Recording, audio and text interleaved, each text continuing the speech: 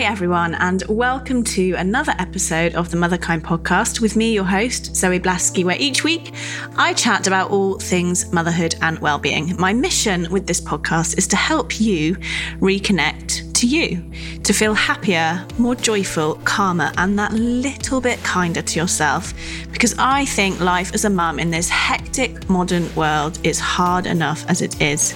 I believe becoming the happiest, most alive version of ourselves is the most important and inspiring thing we can do for our children. Hi everyone, and welcome to this episode of the Motherkind podcast. As you may know, through August, I don't put out any new episodes. Instead, I re-release my favourite episodes and the most downloaded episodes from the year before. So this week is with the rather brilliant Sarah Knight. She is the famous author of the No F's Given guides. The most famous book that she did that I'm sure you would have seen, it was huge a few years ago, was called The Life-Changing Magic of Not Giving an F. You may have noticed I'm saying F a lot. This episode does come with a swear warning. So Sarah does swear. One of the brilliantly hilarious things about her is she calls herself a self-help author, but she is also very brash and very funny, and she swears a lot. So a warning, if you have little ears around, this may be one to listen to with your earphones on, walking around the supermarket, or when you are on your own, whether that happens or not very often. So this episode was to celebrate Sarah's book, which was just out in December 2019, called F No, How to Stop Saying Yes When You Can't, You Shouldn't, or You Just Don't Want to. So this episode is all about how to say no. And if you are a regular listener of the podcast, or perhaps you follow me on Instagram or read my blog posts, you will know I am evangelical about boundaries, saying no, because that helps us protect our very, very, very precious energy. Energy is so finite, and time, I believe, is the most precious resource we have, because it's the one thing that we can't ever get back. So Sarah teaches us how to say no in lots of different scenarios and why it's important to do so. So I hope you really enjoy this episode. I actually don't think this one got the attention that it deserved, partly because I recorded this when I was really pregnant with Rose, my youngest. I think we recorded it and I was about 36 or 37 weeks pregnant. And then Emma, who helps me in the back end with the podcast and everything, she put it out when Rose was about 2 weeks. So we didn't do much kind of chat about it or Instagram. I don't think I replied to any messages about it because I wasn't working. So I'm thinking that some of you may have not heard this one before. So I hope you really enjoy it. Before we get into the episode, I just want to remind you about the Family Reset Plan. Hundreds of you have done it now, and the feedback is just phenomenal. What I keep hearing time and time again is that the 2.5-hour workshop is really giving you the tools for your own and your children's emotional resilience. And if ever there was a time that we need emotional resilience, it is now. We really have no idea what's going to happen come September, December, January. So I believe if you don't learn these tools now, there is no better time to be able to find that place of calm and acceptance and resilience within yourself, and help your children find that within themselves too.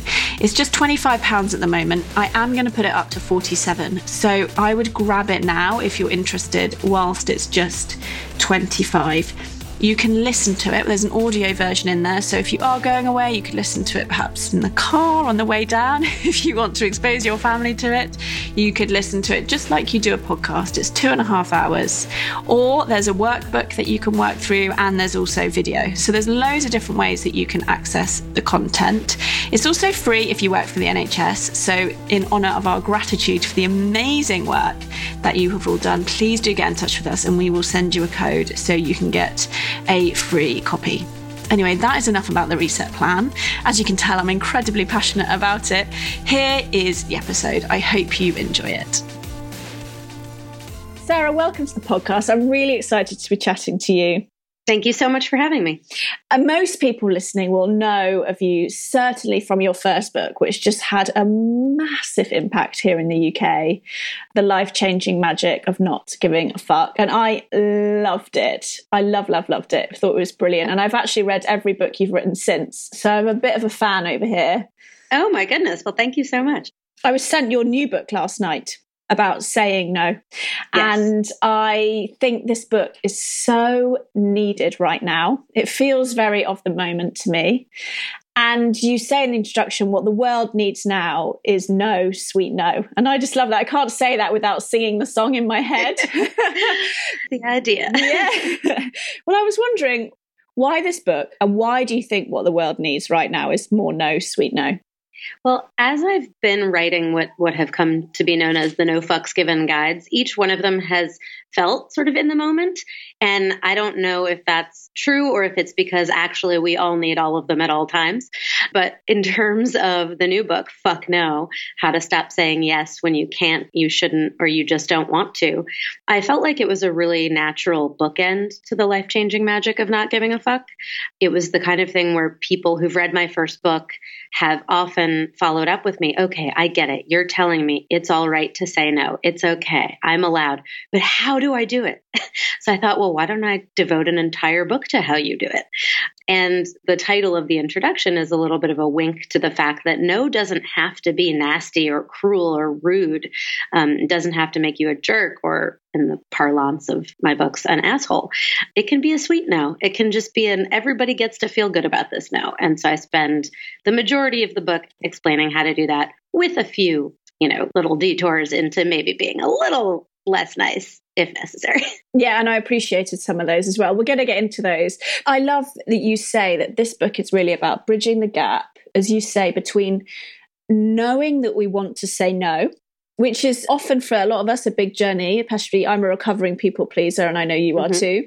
So there's the knowing we want to say no, and then there's the actually being able to get it out your mouth. And then once we've said it, declined it, it's then not having that raging guilt. And I love how much you go into that. So we're going to get into all of that. So why do you think that we need to say no more? What are some of the benefits that you've got from saying no more? I just feel like we're all so overcommitted, whether it's physically, literally with events and tasks and obligations of that nature, or just emotionally and psychically overcommitted, worrying about too many things, having to stay on top of too much. And it's just no way to live your life. And I'm 41 years old, and it probably took me about 31 years before I really started feeling the burn of my people-pleasing, overachieving, overcommitted nature. Another few years of panic attacks and that type of thing before I was able to get a handle on it. And now I'm in this phase where I've realized it's okay to say no. I've figured out how to say it. And most importantly, and I talk about this in the book, I have not experienced negative consequences of doing so. And I think one of the biggest impediments to saying no and having a manageable load on your mental and your physical to-do list is this self-imposed idea that it's not okay and that there are going to be terrible consequences. And when people just try it, they go, oh, that wasn't as hard as I thought it would be. Nobody was angry at me, And it makes sense, doesn't it? Because so often I think, I know that my mum and dad, I rarely saw them modeling saying no or putting themselves first, or so I didn't get taught this growing up. It was not something that was in my boundaries, were not in my lexicon. I didn't know about that. So as you say, I very much the same as you had this view that if you're a nice person, you say yes when you're asked to something. Exactly. The thing is, what I try to ask my readers to think about is, how would you want somebody to respond to your invitation? You're making a friendly invitation, but if they don't want to come, or if they can't, do you want to pressure them into it? No. If you're a nice person, you don't want to do that. So you should think about it in terms of what other people are probably thinking. For example, wedding invitations. My wedding invitations went out. Some people couldn't come. I didn't give them a hard time about it. It's like, okay, this is a day of the year that you're not available. I get that. Yeah. No hard feelings. I just think it's important to just remember that you're not in this bubble of self-inflicted guilt and obligation that probably the person on the other end will be understanding. Yeah. And I always think, you know, in my recovery from people pleasing, I always think I would be so mortified if someone was at lunch with me who didn't really want to be there because they were actually too busy. And yet I've done that. I've said yes to lunches and coffees, and when actually I don't want to be there. And my mind is half in the thing that I think I should be doing rather than actually being sat with that person. So that concept definitely helps me.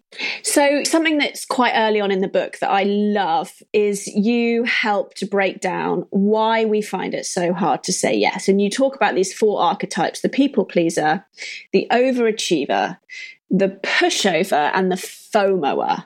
And then there's a little quiz in the book, which is fantastic, which people will be able to do when they get it. But can you just explain, first of all, why we say yes so easily, and then how understanding these 4 archetypes can help us? Well, I think that people, they're just conditioned, generally speaking, to say yes, to be accommodating, to be nice, to be helpful. And there's nothing wrong with that. And I want to make sure that people don't hear me talking about fuck no and think of it as me giving a giant middle finger to polite society. That's not what it is. It's identifying why you say yes. And it's usually, well, sometimes it's because you want to, but the premise of the book is that for the times when you're saying yes, when you really want to say no, why are you doing it? Why is that instinct there? And for somebody like me, who is a recovering people pleaser and overachiever, I might be doing it because I don't want to let somebody down. I might be doing it because I'm sort of constitutionally incapable of doing a bad job. I might be doing it because I think I'm the only one who will do it well. And then for people who are pushovers, you know, I don't identify as a pushover. But some people just don't like conflict. They're very conflict averse. They don't want to make waves. They just say yes because they figure it's easier to say yes than it is difficult to do whatever the thing is they've been asked to do. And it often turns out that that's not the case. And then FOMO is fear of missing out. And people who experience FOMO say yes when they want to say no because they're afraid of the consequences. If they don't show up to the party, is everybody going to be having fun without them? Or if they say no to the job offer, are they going to regret it later? So they're really ruled by fear and regret. So those 4 archetypes are what I use as a guide throughout the book. And there's a quiz so that people can figure out which one they are. Hint, you're probably multiple of them all at the same time. And then ways in which you can batten down your own hatches and protect yourself against some of your more natural inclinations to say yes when you want to say no. And do you see with people that have done this quiz, because obviously you must have taken lots of people through it, and do we tend to have more people pleasers out there than FOMOs, or is it just completely a mix? It is completely a mix. All of the people who have taken this quiz, I was actually surprised. There weren't as many people who identified as pushovers. And I know you said you've read all my books, so you're familiar with my chipmunks and Get Your Shit Together. Yes. And most people who are Theodores don't admit that they are Theodores. They don't really know, and that's part of their Theodore-ness. So I feel like there's probably more pushovers out there, but they just aren't quite ready to admit that they're pushovers. But for the most part, it's a pretty equal dispersal of the other types. So let's get into it, because I know everyone listening is going to be like, just tell us how to say no. And you have in the book, you've broken down into the types of no. Can you take us through those? So it might be really helpful to give an example. You know, mums, I think, we get asked on play dates, for example, oh, would you like to come to play? How do you politely, without being ostracized from the school gates, say no to something like that? So I have a few different no's, and one of them is just the hard no, which, you know, it doesn't have to be delivered in a hard manner, meaning a rude manner, but it's just, no, I can't make it. No, that's not going to be possible. No, I'm sorry, I'm not available. Very simple, doesn't require a lot of reasons. I go into that in the book, that you're really not obligated to give your reasons beyond I can't, I shouldn't, or I don't want to. But there's also a really good one, which I call the no for now. And that's something that I use a lot when I don't want to hurt somebody's feelings, or I really do want to do something with and for them, just not on the timeline or in the specific manner that they've approached me with. And that's useful at work. And it's also useful with, you know, mothers and play dates. They don't want to alienate this other parent, or they're just really, really busy this week, but they would love to spend some time with this other parent and their child, or encourage a friendship between their children. So you can say, I'm not available for what you've requested, but how about, and give an alternate option. And that's what I call the no for now. And I find that one is in particular really good for people who are nervous about saying no. You just understand that it's okay to say no for now and yes on your terms at a later date. I've done a few no for nows when I've been nervous about really saying no. Mm-hmm. Do you know what I mean? I've done a bit like, oh no, I can't right now, but actually that'd be great in a month, when really I've wanted to say, I'm just not available for that. So you're just kicking the can down. I'm just kicking the can down the road. Exactly. To be honest, that's a perfectly fine strategy with, the kind of people who only ask you to do something once or twice a year. You can just kind of keep kicking that can and eventually they're going to stop asking. And that's fine. That's how we figure out who we really are and the people we really want to have in our lives and whether it's okay to ask people for things. I understand that a lot of people don't like the confrontation of saying no. And I'm hopeful that in the course of the book, I've given literally hundreds of ways to do it in a non-confrontational, polite, zippy, funny, easy way. But I do understand that can feel a little intimidating. And I love this phrase that you use, which is say what you mean, but don't say it mean. Which is so helpful because, as you say, this isn't about, there's that thing that goes around Instagram, isn't it? Which is no is a complete sentence. Mm-hmm. And I've always thought, God, I don't think I've ever met anyone who just says no and walks away. Yeah, I'm getting better at it. Are you? So you can just say no and walk away? Yeah. Wow. Yeah, I can. I mean, it's not appropriate in every instance, but I've gotten to the point where I'll just say no. And then that's the end of the conversation. I'm not there yet. I'm not there yet. There's a part in the book where I talk about, how basically the aftermath and how to be confident in the no after you say it if somebody kind of pushes back, which people do. I mean, it's not wrong or unusual for somebody to say, oh, you really can't make it. Are you sure? But you have to consider that in terms of they're just pushing because maybe they'll get what they want and you're also allowed to push back and say what you don't want. And usually the conversation just plays out in one or two of those back and forths. Are you sure you really can't come? Yeah, I really can't. Well, that's the end of that conversation. There isn't really more to say. Because what I see, I don't do this so much anymore, but what I used to do a lot of was I would be able to say, that doesn't work for me. But then I would go into this long, rambling explanation of why. And I love that in the book where you talk about being clear and concise with our language and boundaries with our language, don't you? Yeah, I think that, first of all, there's a temptation to lie or to embellish the reason why you can't go. And then you get caught in that and it's even worse in the end. You have to keep a mental calendar of the reasons you said you couldn't come and then the real reasons you can't come. And then expect to keep them all foremost in your mind whenever you're talking to this person who's invited you to something that you don't want to do.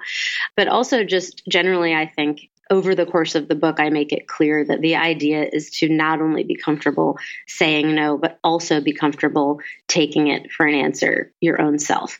And part of that is to be aware that it is okay to say no as a complete sentence or no, I'm not available. And you have to be able to hear that from other people too. So the more you put it out into the world, the more likely that other people are going to mirror it back to you. And it's just going to become a much easier existence for all of us.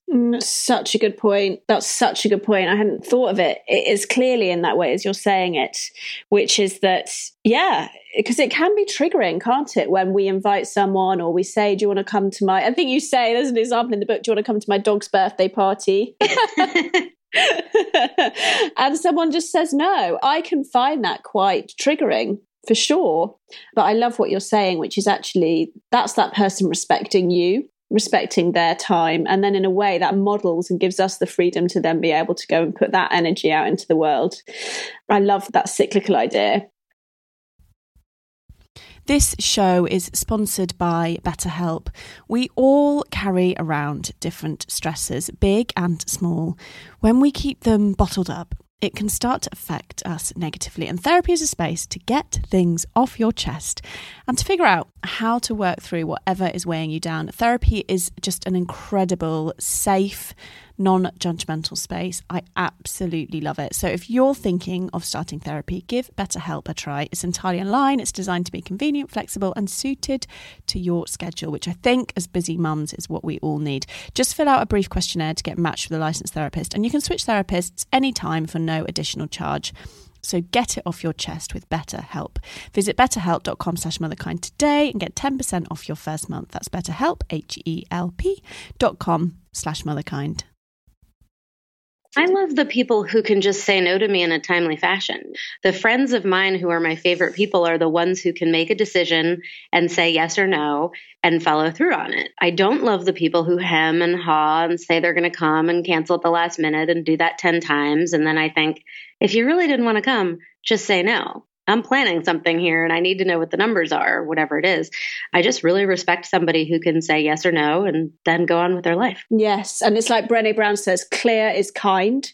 And I always remember that. I'm actually being really kind to the other person when I can just say, as you say, no, that doesn't work for me as quickly as possible.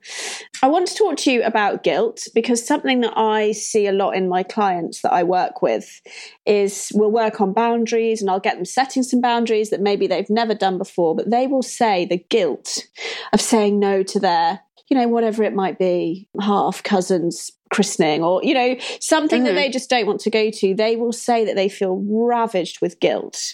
What would you say to someone who's able to know they don't want to go, they're able to say they don't want to go, but then they're spending the next week ruminating on how terrible they feel? Well, I ask 4 questions, and it's 2 questions with 2 parts each. Is your guilt warranted or unwarranted? And by warranted, I mean, are you doing something or contemplating doing something really objectively bad? And if the answer is not going to a christening, I don't count that as objectively bad. If the answer is formulating an anti-Catholic protest outside the church where your cousin is having their child's christening, that's objectively bad. Don't do that. Don't be an asshole. So if we've gotten to the point where, your guilt is unwarranted because you really have done nothing objectively wrong, then the question is this purely self-imposed or is it the result of outside pressure? And in most people's case, and I said earlier in this interview, they are imposing guilt on themselves before they've even tried to say no, before anybody has reacted to their no, because nobody knows they're going to say no. They have thought about saying no and they have started to feel extremely guilty. And what I would say is, you have to ignore those whispers that are coming from inside your own head and try it and say the no. And 75% of the time, it's going to be fine. And then 25% of the time, there are going to be people who give you a hard time about it. And I give really specific examples in the book about what you can say to those people and how you can react. The point is, if you have done nothing wrong or you are contemplating doing something that is not objectively wrong, then don't let yourself get tied up in this self-imposed guilt about it. Give it a shot. Say no. Give a reason. Don't give a reason. Most people will let it go because, as I say in the book, I have learned over the last 5 years since I wrote The Life-Changing Magic of Not Giving a Fuck and have really been much more careful about spending my fuck budget on things that I care about and not spending it on things that I don't. Most people don't really care nearly as much about how I live my life as I thought they would. It's really true. People are not spending their time thinking about whether you're going to a party. Yeah, it's so true. We're just not that important, right? We really aren't. No. You have to kind of decide that you are not the center of most people's universe. Yeah, absolutely. Absolutely. And I think just on this christening vein, christenings, weddings, birthday parties, particularly around family, I see this coming a lot with people that I speak to and work with. Can you help us? Because I love that when you talk about being actually obligated versus feeling obligated. How on earth do we untangle that web? How do we know when we actually have to go to something to be like a nice, decent human? And how do we know when we're just feeling that obligation? Because that can be tricky if you've been a people pleaser all your life to untangle those two. So I have a whole section entitled, Do I Really Have to? And it's because, I have these questions, must I, should I, will I? And to me, if you're talking about obligation, you have got to boil it down to its essence, which is a literal obligation. Like you have to show up at your job in order to receive your paycheck. You are obligated to do that. All of these other things that people tend to think of, they have a sense of obligation, particularly when it comes to family. turn out to not actually be obligations. You have choice. Now, depending on what kind of family you come from and what your relationships are with those people, it could feel more like well, I should anyway. Even if I don't have to and I don't want to, I should because. And I use the measure of it helps. Say it's my sister. I don't have a sister, so this is a good example. I'm not offending anybody by saying it. I don't have a sister, but say her kid was having a christening and I'm not obligated to go because what am I getting paid to go to a christening? No, I'm not obligated and I don't want to, but I should because it hurts her more for me to say no than it hurts me to have to go.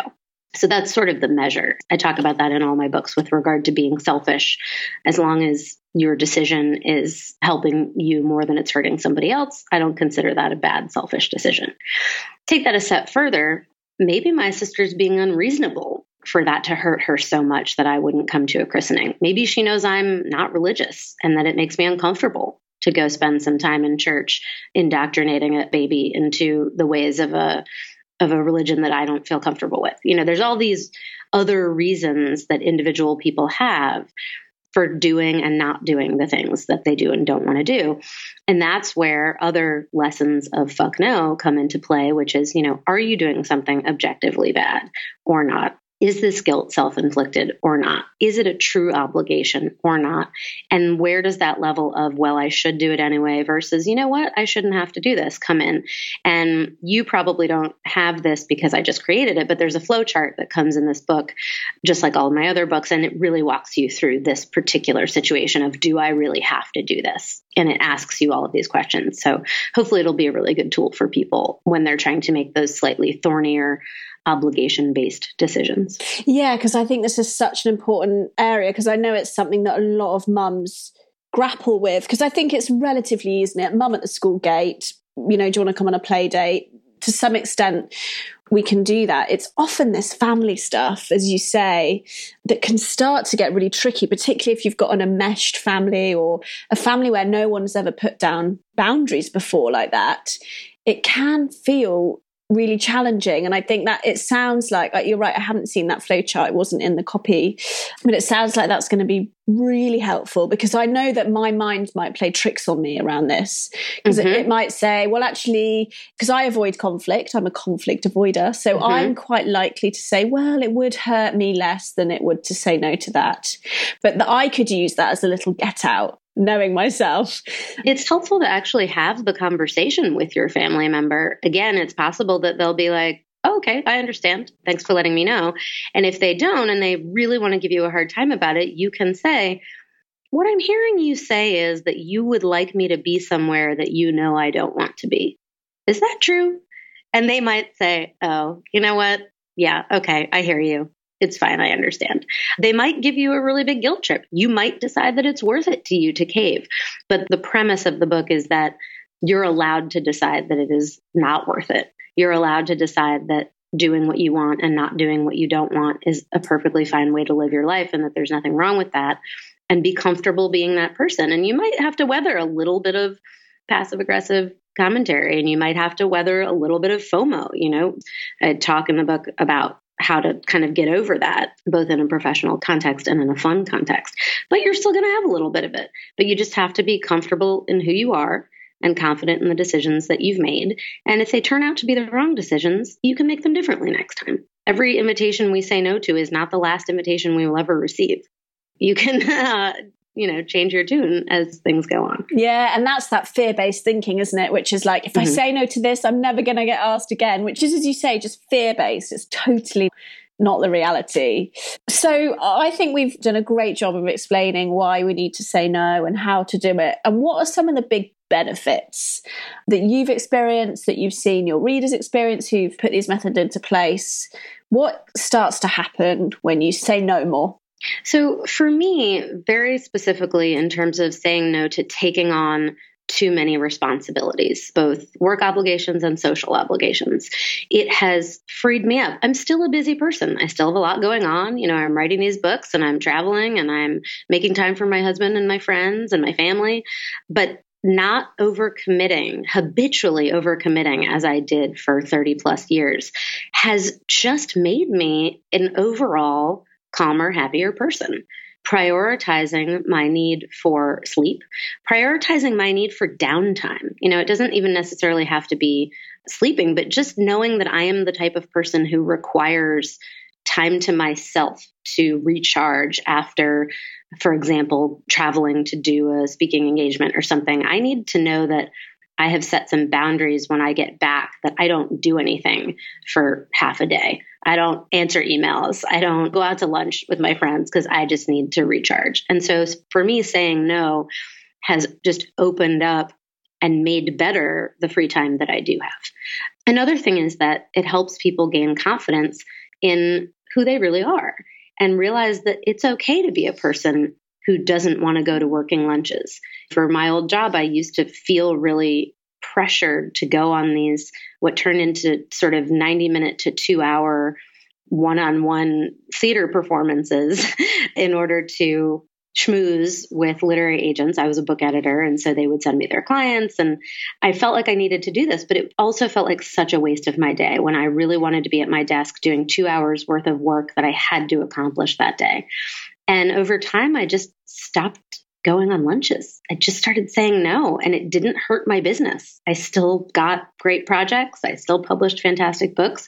I was just an editor who probably went out to lunch once a week instead of 5 days a week, and that was okay. So again, I would, encourage people to try it, to try saying no to the thing that they don't want to do and experience that little shot of benefit. And then you get excited about it and you want to do it some more.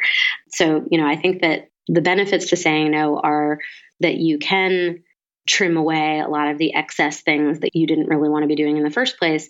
And also you become more sure of and more confident in who you are and what you do like and what you don't like. And then you can live the rest of your life as that person. You might have 10, 20, 30, 40 more years to be a person who says no and has a better life. And that seems worth it to me. And it feels good, right? Like I know when I do this, and I am in recovery from this, so I'm pretty good at boundaries and saying no. Generally, it just feels good. I feel really empowered. Like you say, it's all those benefits, but also my esteem rises. I actually found that when I was saying yes, when I meant to say no, my esteem would take a massive kick every time I did because that. It makes you feel weak. Yes. And you don't want to be a weak person or in my parlance, pushover. Yeah, exactly. And what about your anxiety? Because you talk quite openly in your books, and you mentioned at the top of the interview about panic attacks. And how's that today with putting these methods into your life? I've gotten much, much better over the course of the last several years. And my last book, that's the most current one that's out on the shelves now, is called Calm the Fuck Down. And it's entirely about anxiety and stress and problem solving. And I think writing that book sent me into my final stage of, I wouldn't say conquering my anxiety because it will never be conquered, but really learning how to manage it. And I'm a person now who makes decisions and doesn't allow myself to second guess them. Some people can never get through the decision making, and that's what gives them the anxiety. For me, I would make the decision and then I would worry about it after the fact. So I've gotten to a point now in my life where I really don't worry about decisions after the fact. And that has helped me decrease my anxiety. And part of it is what I said earlier, which is like, if it turns out to have been the wrong one, I will just make adjustments next time I have the opportunity, rather than drive myself crazy about what if it was the wrong one. Mm. So for me, I think that saying no has made me feel more confident. It has made people respect my game. I can't tell you how many people, friends and strangers and family members and in-laws have said to me like, God, I wish I could say no like you. Well, soon, once you read Fuck No, you too will be able to say confident, easy, non-confrontational, not rude no's, and then be the no that you want to hear in the world. Go out there and do it your own self. And I have to say, I relate to everything that you're saying, particularly around the decision making. I used to think that there was a right decision, even for what to have for dinner. Or I'd be that person in the restaurant where I'd order and then I'd change my order 5 minutes later.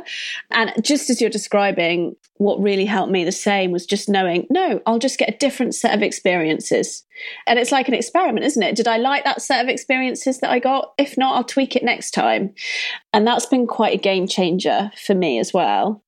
And just to start finishing up, something else that I love that you talk about in this book is the benefit of saying no for others in your life. And I was thinking about that in terms of children, because something that I see, I live in London. There's a lot going on all the time. I see mums that can't say no, that are saying yes, and then their children are doing like 5 birthday parties a day. Or can you talk to us about that, about when we can get this right, how it can have a massive positive impact on other people around us too, on their energy, particularly when they're children and actually they don't have a chance always to say yes or no. We're making those decisions for them. Yeah. And, just like any other behavior that a parent can exhibit that can adversely affect their child, such as anxiety, I do think, and I want to just preface this so that you don't get any hate mail for it. I am not a mother. I am very clear about this in all of my books. I understand that for me to give advice about parenting and all of that I'm one step removed from it. But I think that's why I can give certain advice, because I have this ability to step outside and look at it objectively and rationally. And my feeling is that all children are going to grow into people who are going to need to be able to take no for an answer and who are going to need to be able to say it confidently. So the more that you model that for your children from early on, the better they are going to be at it. The less difficult your life is going to be as you go on, because they will have learned how to take no for an answer from you and other people. And the better you're going to feel about their ability to make their own decisions with confidence and to stick to them. So I have a lot of little nieces and nephews. A lot of my friends have kids ranging in age from 2 years old to 12 years old. And I have never had a problem saying no to these kids. And I've never sent any of them running, crying back to their parents, being upset about the way I said no to them, because I talk to them in a rational way. I give them reasons why, and they take that in. And they're, I think, going on and using it in their lives so that they can make their own future decisions and so that they can behave themselves when the answer is no and they don't like it. So again, I know that probably sounds facile to moms who are in the thick of it, but I have a little exercise in the book called What Would Sarah Knight Do, which is, if you're having a really hard time saying no to your child, just pretend you're me. Channel me for a minute, because I don't feel guilty about saying no to your child. And think about how you would say no if you were just saying no to a regular person who doesn't happen to be your baby, and see if you can cough it up in the moment and then see what happens. And obviously it's going to take a little bit of adjusting for every parent-child relationship. But I do think that kids need to learn, and they can learn it in the polite, honest way that I'm teaching you to do it in Fuck No. They can learn that from you, and then they can be able to go forth in the world and politely, honestly turn things down that they don't want to do. And everybody's going to be happier for it. Yeah, exactly. They're not going to need this book in 20 years. If we can model it, that's for sure. That was for sure. Right. One of the most helpful things that someone said to me, actually, because I've got a 4-year-old. So, I'm setting boundaries, I'm saying no, and she's reacting to that. She will throw herself on the floor and scream, often in public. And I can't remember where I read it, because I read so much, but when you get on a fairground ride and they put the bar down, the first thing that everyone does is rattle the bar. But you're not rattling the bar in the hope that it flies open. You're rattling the bar to check that it's safe and secure. I don't know. There's something about that analogy that just really worked for me when I'm saying no to Jessie and putting a boundary down. I just think she's just rattling the bar. She wants to feel safe. She wants to know that this bar is not going to fly open, i.e. I'm not going to suddenly go, oh, okay, go on then. And that is a great analogy. It just changed things for me. And so when she's on the floor screaming in the supermarket, I think she's just rattling the bar. I've just got to make sure that the bar stays down and safe. And that really, really helped me. And, Brené Brown talks about this a lot, doesn't she? But our children learn about boundaries from us. So if we can't hold a boundary with them, I don't want to send a teenager out into the world who can't say no. That's my fear. I don't want that. I want absolutely, and not having a child who, I understand why a 4-year-old would react by tantruming, but you don't want to let them become an 11 and a 13 and a 16-year-old who reacts that way. My friend Holly is really fantastic at this with her son, whose name is Gus. From very early on, if he started to hyperventilate and react badly to being told no, she would say, no fussing, no fussing. And he would kind of look at her, and eventually he would self-soothe. He would say to himself when he got into that state, he would say, no fussing, no fussing. And then he would just calm right down. Yeah. And then go on about his day. Because frankly, being told, no, I will not play checkers with you for the 14th time in a row is not a bad no to say to your child. He's not hurting him by saying no to that. And he has to understand that when he's feeling devastated by this totally reasonable no, he has to calm himself down and say, why am I feeling this way? That's not appropriate. No fussing. I'm sure he's not thinking of it in quite those terms, but it really works. That's a really good one. Because the reality is, as we get into the world is full of no's, isn't it? Of people saying no to us. You know, and coming back, I love just thinking about, just as people say no to us, we are able, capable, and in a way obliged to say no to others too. I love the book. I think it's so of the moment, as you say. It does feel like that to me. What I love so much about your work is how practical it is. And the whole second section of the book is all about some phrases that people can use. You give like actual examples of common objections to boundaries, how to hold them. It's just fantastic. It's such a useful resource. We can't go into it all now, but hopefully we've given people a flavour of the book and helped people just through this chat think about this in a different way. So at the end of every interview, I ask the same question, which is if you could give just one gift to all the mothers out there in the world, what would you give them and why? I would give them the gift of some alone time. Honestly, I would. Whenever my friends have had babies, I've always bought something off of their registry because I know they're lacking whatever these basic tools are that are required for children. But the more I see motherhood happening around me, the more I think that all a mom really wants and needs is an hour and a half to herself. And you can give that to somebody by babysitting, or you can give that to somebody by getting them a gift certificate to a massage parlor. You know, there are a lot of different ways to do it. But I think that all a mom really needs and wants is just a little bit of time to herself to regroup. Yes, you are absolutely spot on. And what an amazing friend you must be to all your mums to know that and say, I'm not going to buy you another toy. I'm going to buy you an hour. You know, I'm going to gift you an hour where I'll watch the baby and you can go and rest. That is. Or I'll let my husband watch your baby. Yeah. I'll give up an hour with him so that he can babysit for you. Nice. I'm not that altruistic. That's your no. I like it. Well, thank you so much. It's been such a joy to chat to you. I really appreciate you having me on. And, hopefully we're spreading the good word to lots of people who need it. We absolutely are. Thank you. So that was the episode. I hope that you really enjoyed it. As ever, if you did, please consider sharing it with your friends and leaving me a review on iTunes. It really does make a difference to the number of mums that we can reach with the brilliant wisdom of the guests I have on. Also, just a reminder about the Family Reset Plan. It's my latest offering to parents. I think that we are living in probably the challenge of our lifetimes. Well, definitely so far. And as parents, we not only have to support ourselves, we also have to support our children. And that is a lot. So the Family Reset Plan is myself and two brilliant psychologists. And we give you step-by-step, simple, applicable ways that you can support yourself emotionally to feel stronger, calmer, and therefore to support your children in a different way. It's all grounded in psychology and neuroscience. It's just £25 currently. That is for a limited time only. The price will be going up, so get it now while it's just £25. And if you work for the NHS, it is totally free for you. So check out the website familyresetplan.co.uk. Take care. I'll see you next time.